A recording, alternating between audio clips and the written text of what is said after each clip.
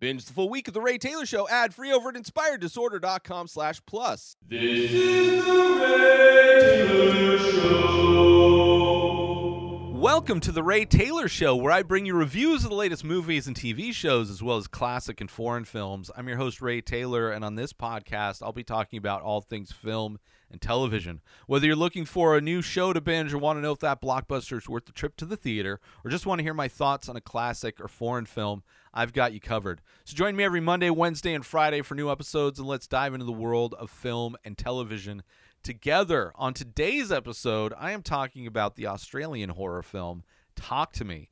Initially came out in 2022. I think it hit the States last year, 2023. At least that's when I first heard about it.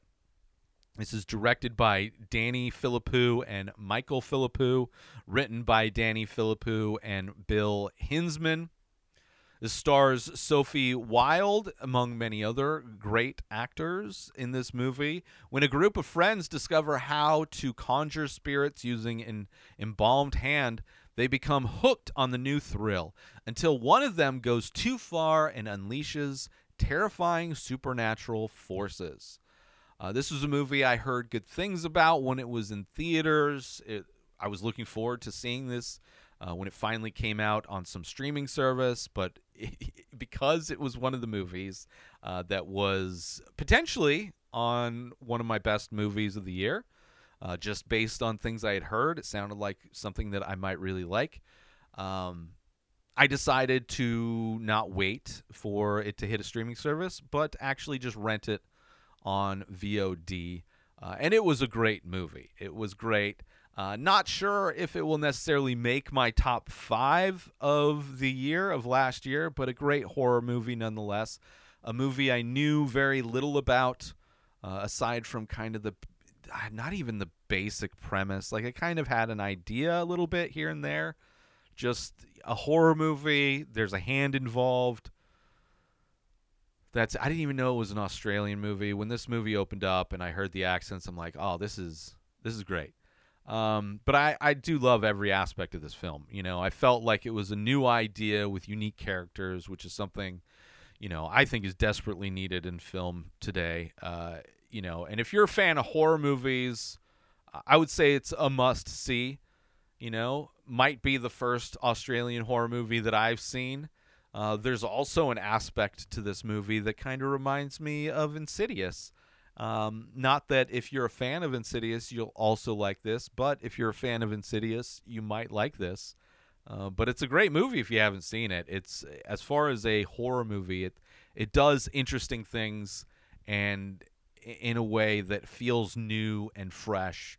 And that's something I am desperate for when it comes to movies. I'm desperate for something that feels new and fresh and original. Let's take a quick break from the show. Listeners, are you ready to take your experience with The Ray Taylor Show to the next level? Dive into the Inspired Disorder Plus for just $5 a month. You unlock a world of premium content that's sure to satisfy your every entertainment and artistic craving. Imagine enjoying The Ray Taylor Show a full week completely ad-free in both audio and video formats. But that's just the tip of the iceberg. Get exclusive access to live painting archives, be the first to lay eyes on new releases from the many faces, and enjoy members-only discounts and deals that'll have you coming back for more.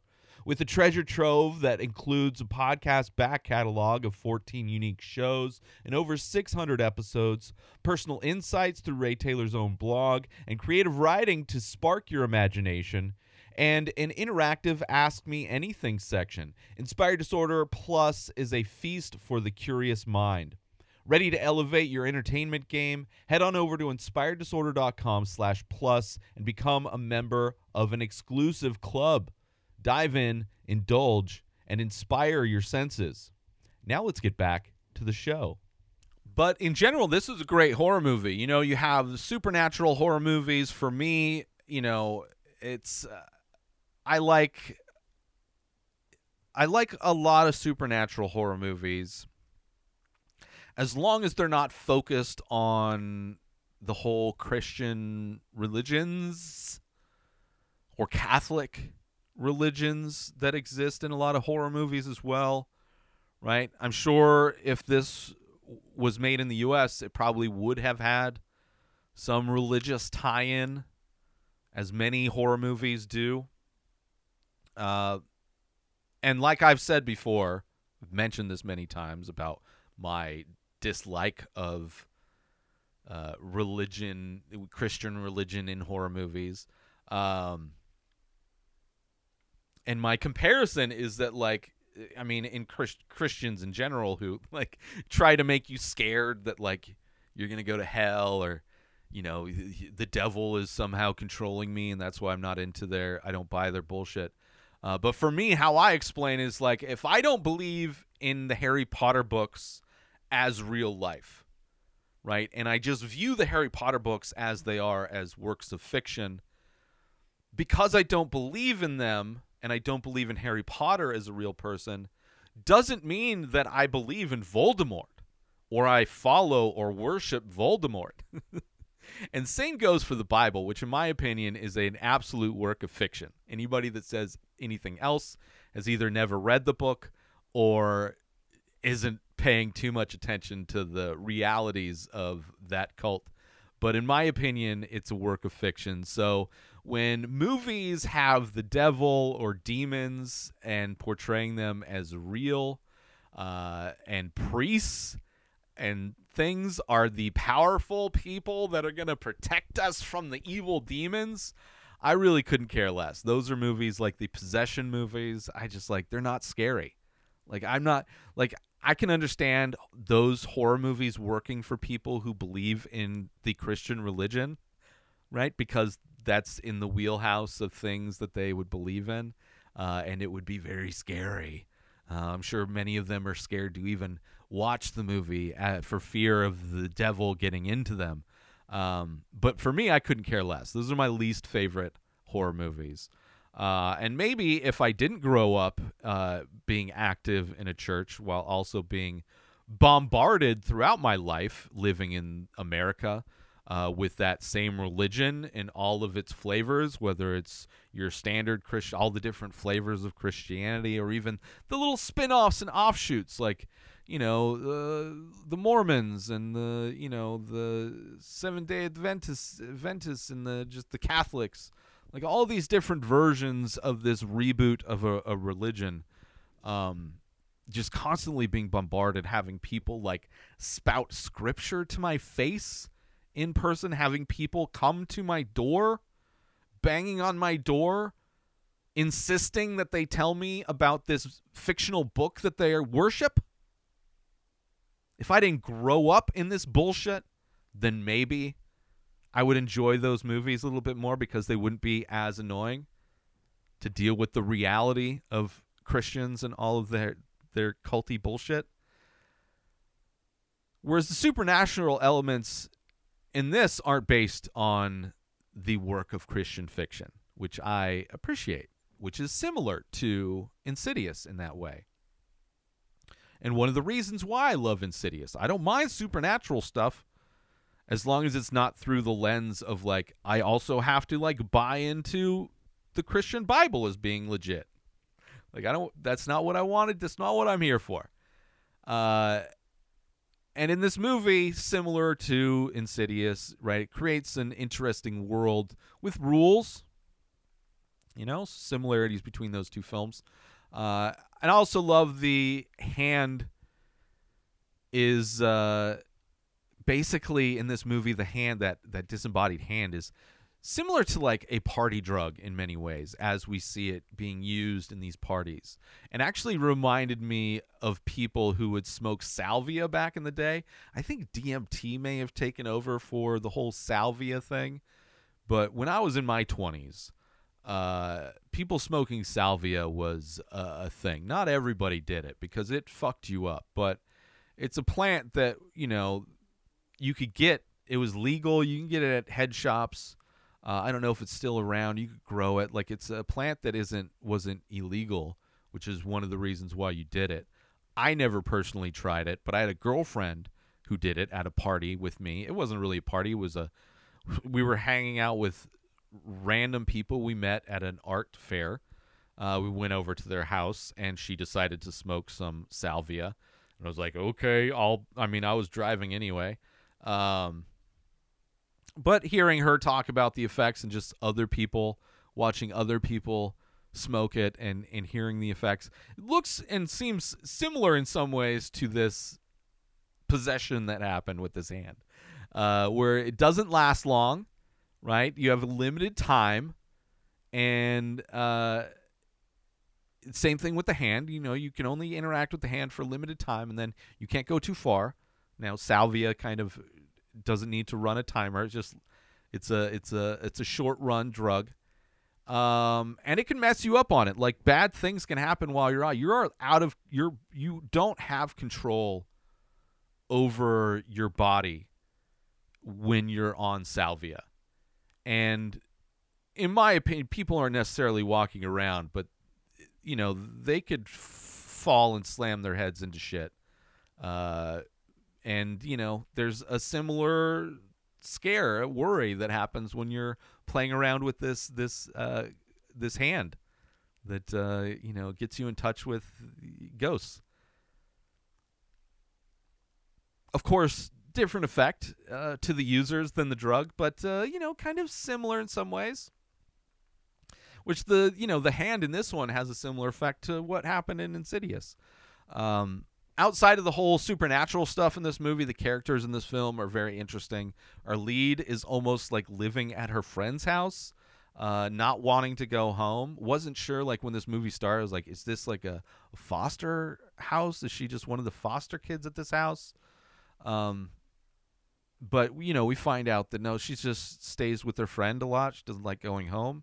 And she feels like part of the family until a really bad thing happens, and then that dynamic changes, which hit me really hard because I grew up spending most of my time with my friend and his family.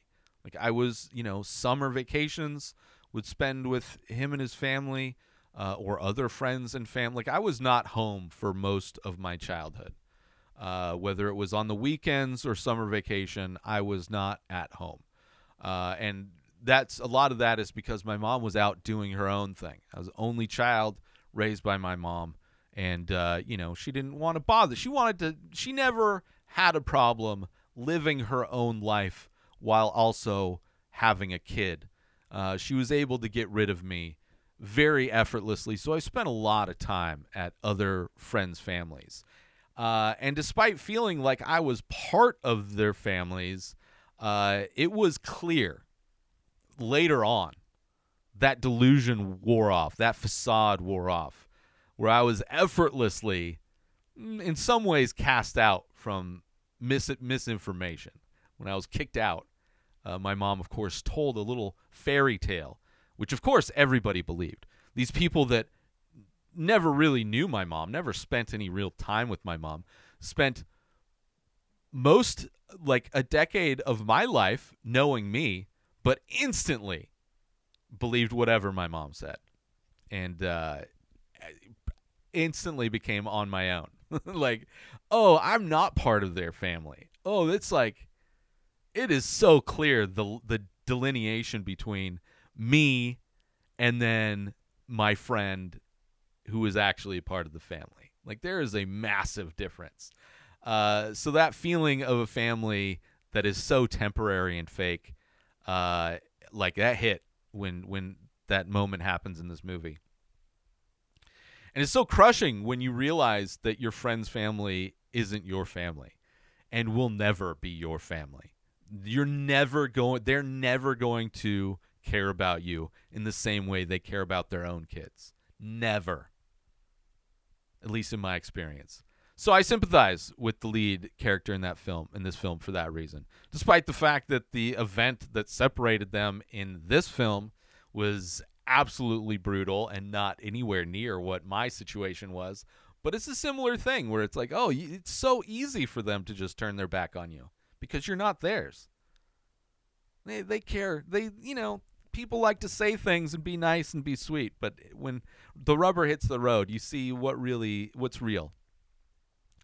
There's also kind of a great, I don't know if I want to call it a twist or at least a reveal of kind of a new rule that happens in the third act of this film that kind of changes things and ultimately sets up for future films.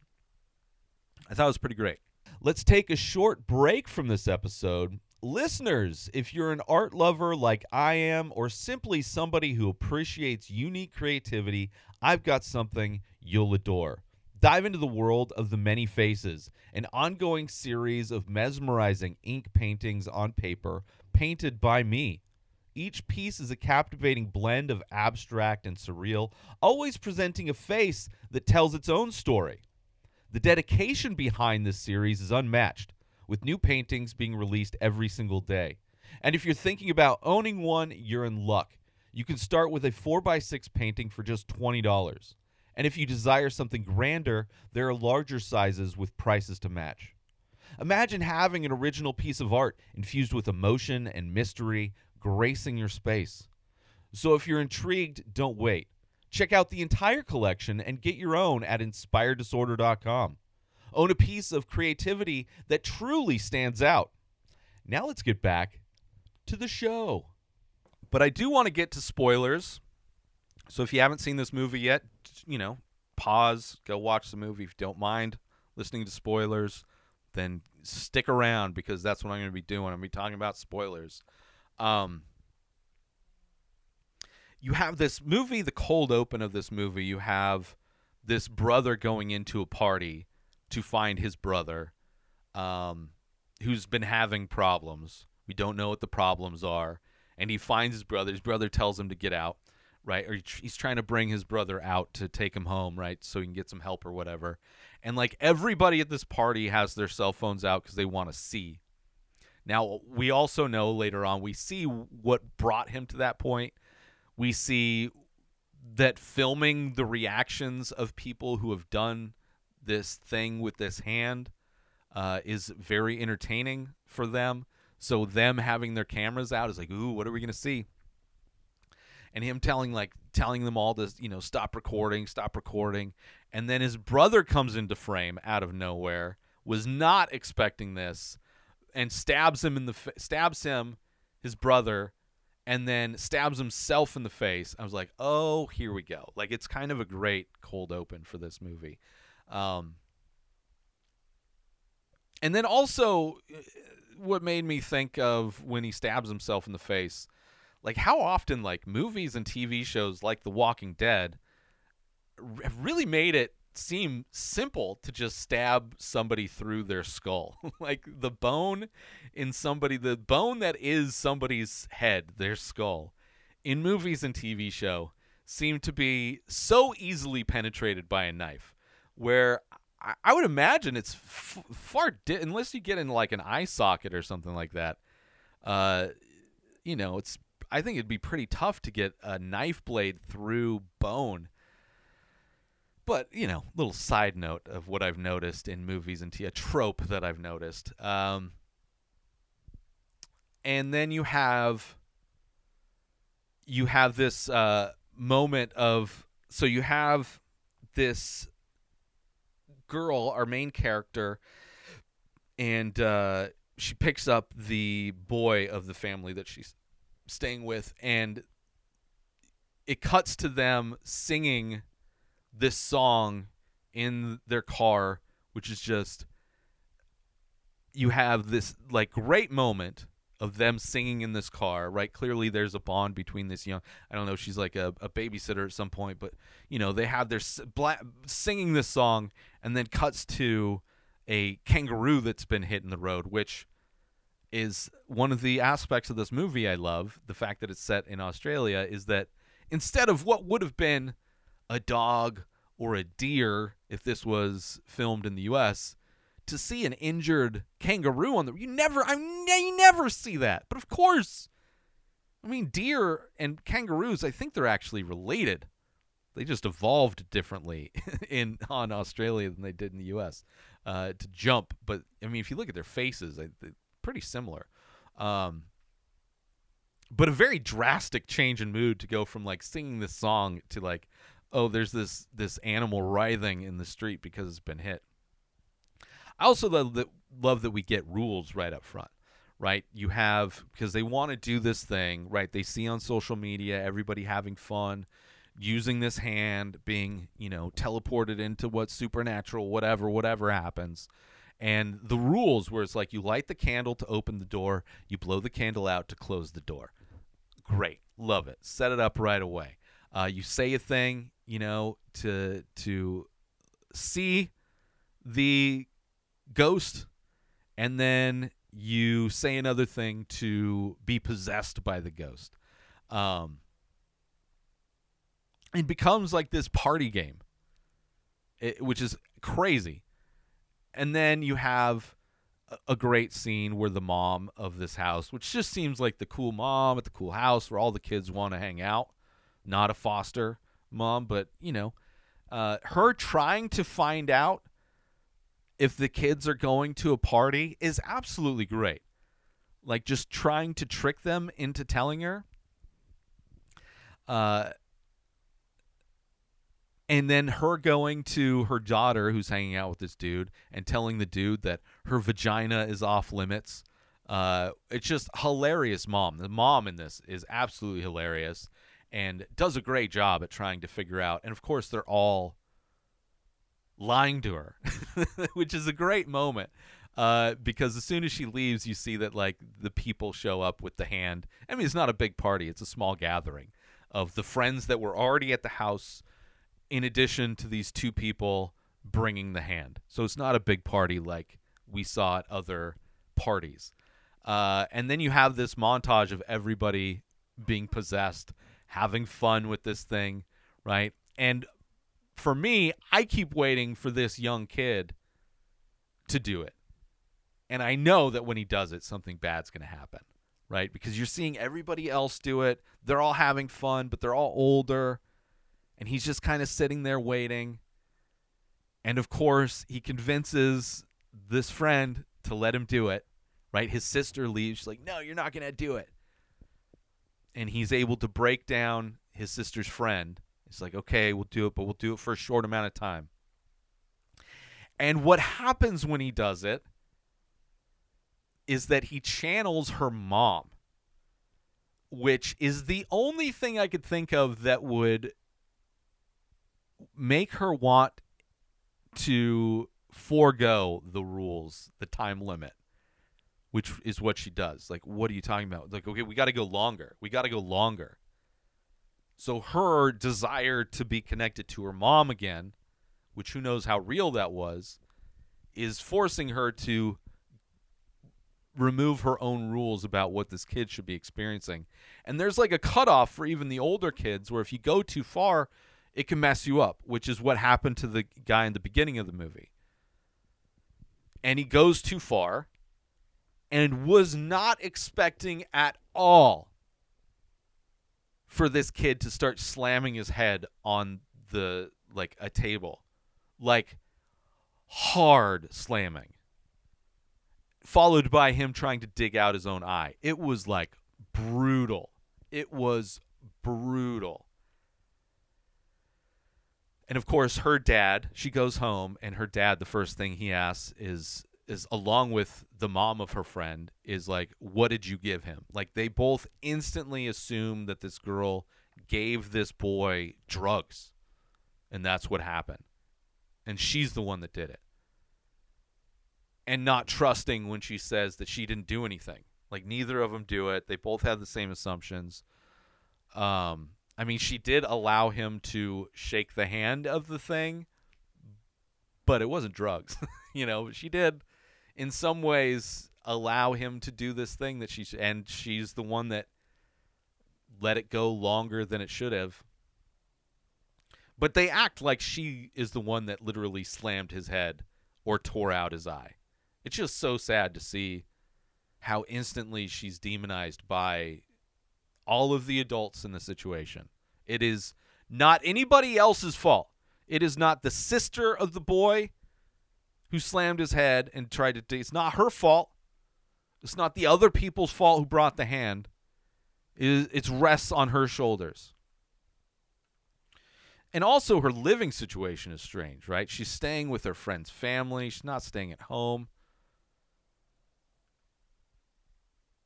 And she starts hallucinating and seeing her mom now, right? Having nightmares that are intense, not sure if it's I'm not sure if it's implying that her mom committed suicide or not. Like, I'm not sure exactly what that whole thing, how her mom died. Then to find out that it's like she's having dreams within dreams, which is always great. Just thinking they wake up and it's like, oh, no, you didn't. Which is horrible when that happens in real life, too. I've had some dreams within dreams, which is just, come on. I don't need this in my life. And just the confusion, which I love when it happens in movies, this like unable to discern what's real life and what's dream or what's visions, right? It's just a really great way to add a sense of tension and stress and confusion. You see it a lot with like a Descent into Madness movies where people not sure what they're saying. There's a bit of a descent into madness for this main character. I love when horror movies question what's real. Putting you, like as the viewer, making you question what you're seeing is in the real version of this movie or if we're in some kind of hallucination. Also, the makeup effects in this movie are great. Not only the spirits that we see, or ghosts or whatever they are, but also the kids when they are holding the hand, and the makeup when they're possessed is interesting. The makeup and effects of the kid who slammed his head in the thing afterwards when he's in the hospital, absolutely brutal, right? So whether it's the kind of big effects like these creature designs or even the subtle effects of when the people are possessed, how slightly different they look, all of that stuff is great.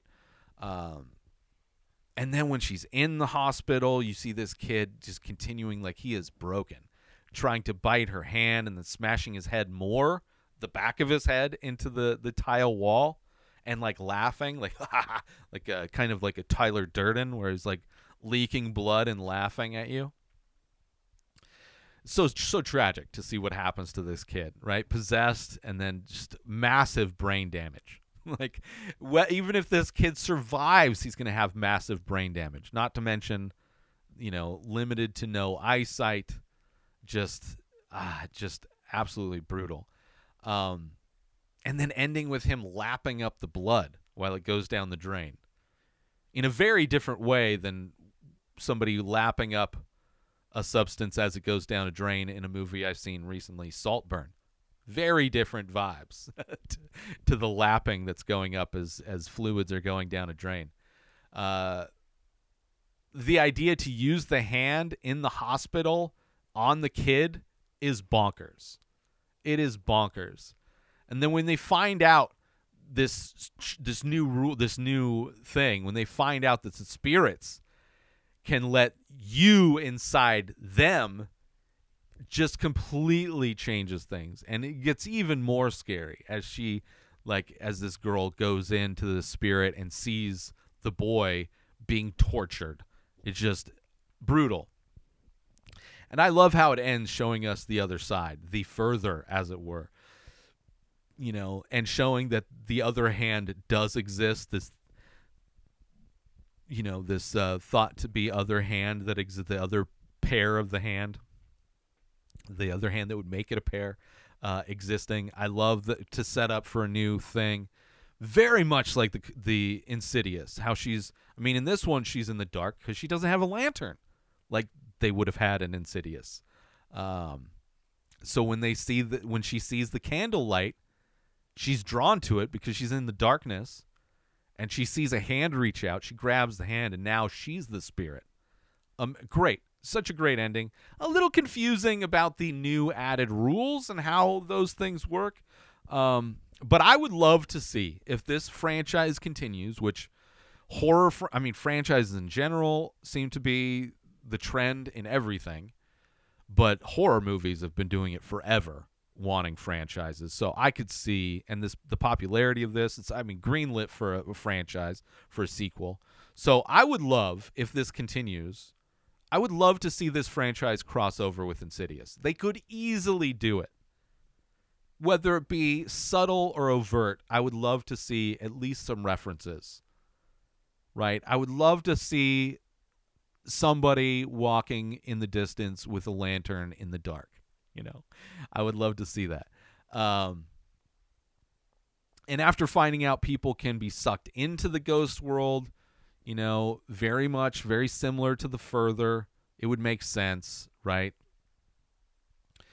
The rules do get a bit blurry about what's happening, how it's all happening, but I think maybe if I watch the movie again, the rules of things. I mean, when they threw in the switch where you could be sucked the other way, was like kind of a mind fuck, and you're like, what? This isn't the one-way street we thought we were playing on. But I do love that this was set in Australia, an Australian film. I love that our lead character is almost living at her friend's house. I love all the makeup effects and the other creature design of the ghosts. The brutality, especially with the younger kid, was painful to watch, but great. Terrifying in the best way. The fact that the other hand does exist is great, and would be interested to see if there are other things that open up a portal to the ghost world instead of just these hands. Maybe they can make new hands. Maybe somebody that survives one of these things, if you cut their hands off, that would allow you to create a new portal. Who knows? A great movie. I'm glad I watched it, and I'm thankful for everybody who tuned into this review and watching the Ray Taylor Show. I hope you enjoyed my thoughts on Talk to Me. That's what it's called, right? Talk to Me? Sometimes I forget the name of these movies, and I don't have it in my notes necessarily because, it's a movie. Talk to Me is what it's called. Don't forget to tune in every Monday, Wednesday, and Friday for new movie and TV show reviews, and join the conversation by leaving a comment or rating on your favorite podcast platform or over on youtube.com/Inspired Disorder, where all these episodes are available in video format. Until next time, enjoy the show. Subscribe to The Ray Taylor Show on YouTube and everywhere podcasts are found. Binge the full week ad-free over at InspiredDisorder.com/plus. Purchase Ray Taylor Show merch over at InspiredDisorder.com. Have a wonderful day, everybody. Peace out! Today is the day where you wake up and you realize that everything that you've been dreaming about, everything that you've been wanting, every goal and wish and hope that you've ever had can become real. Dreams can come true. What you manifest in your mind, you can bring to reality.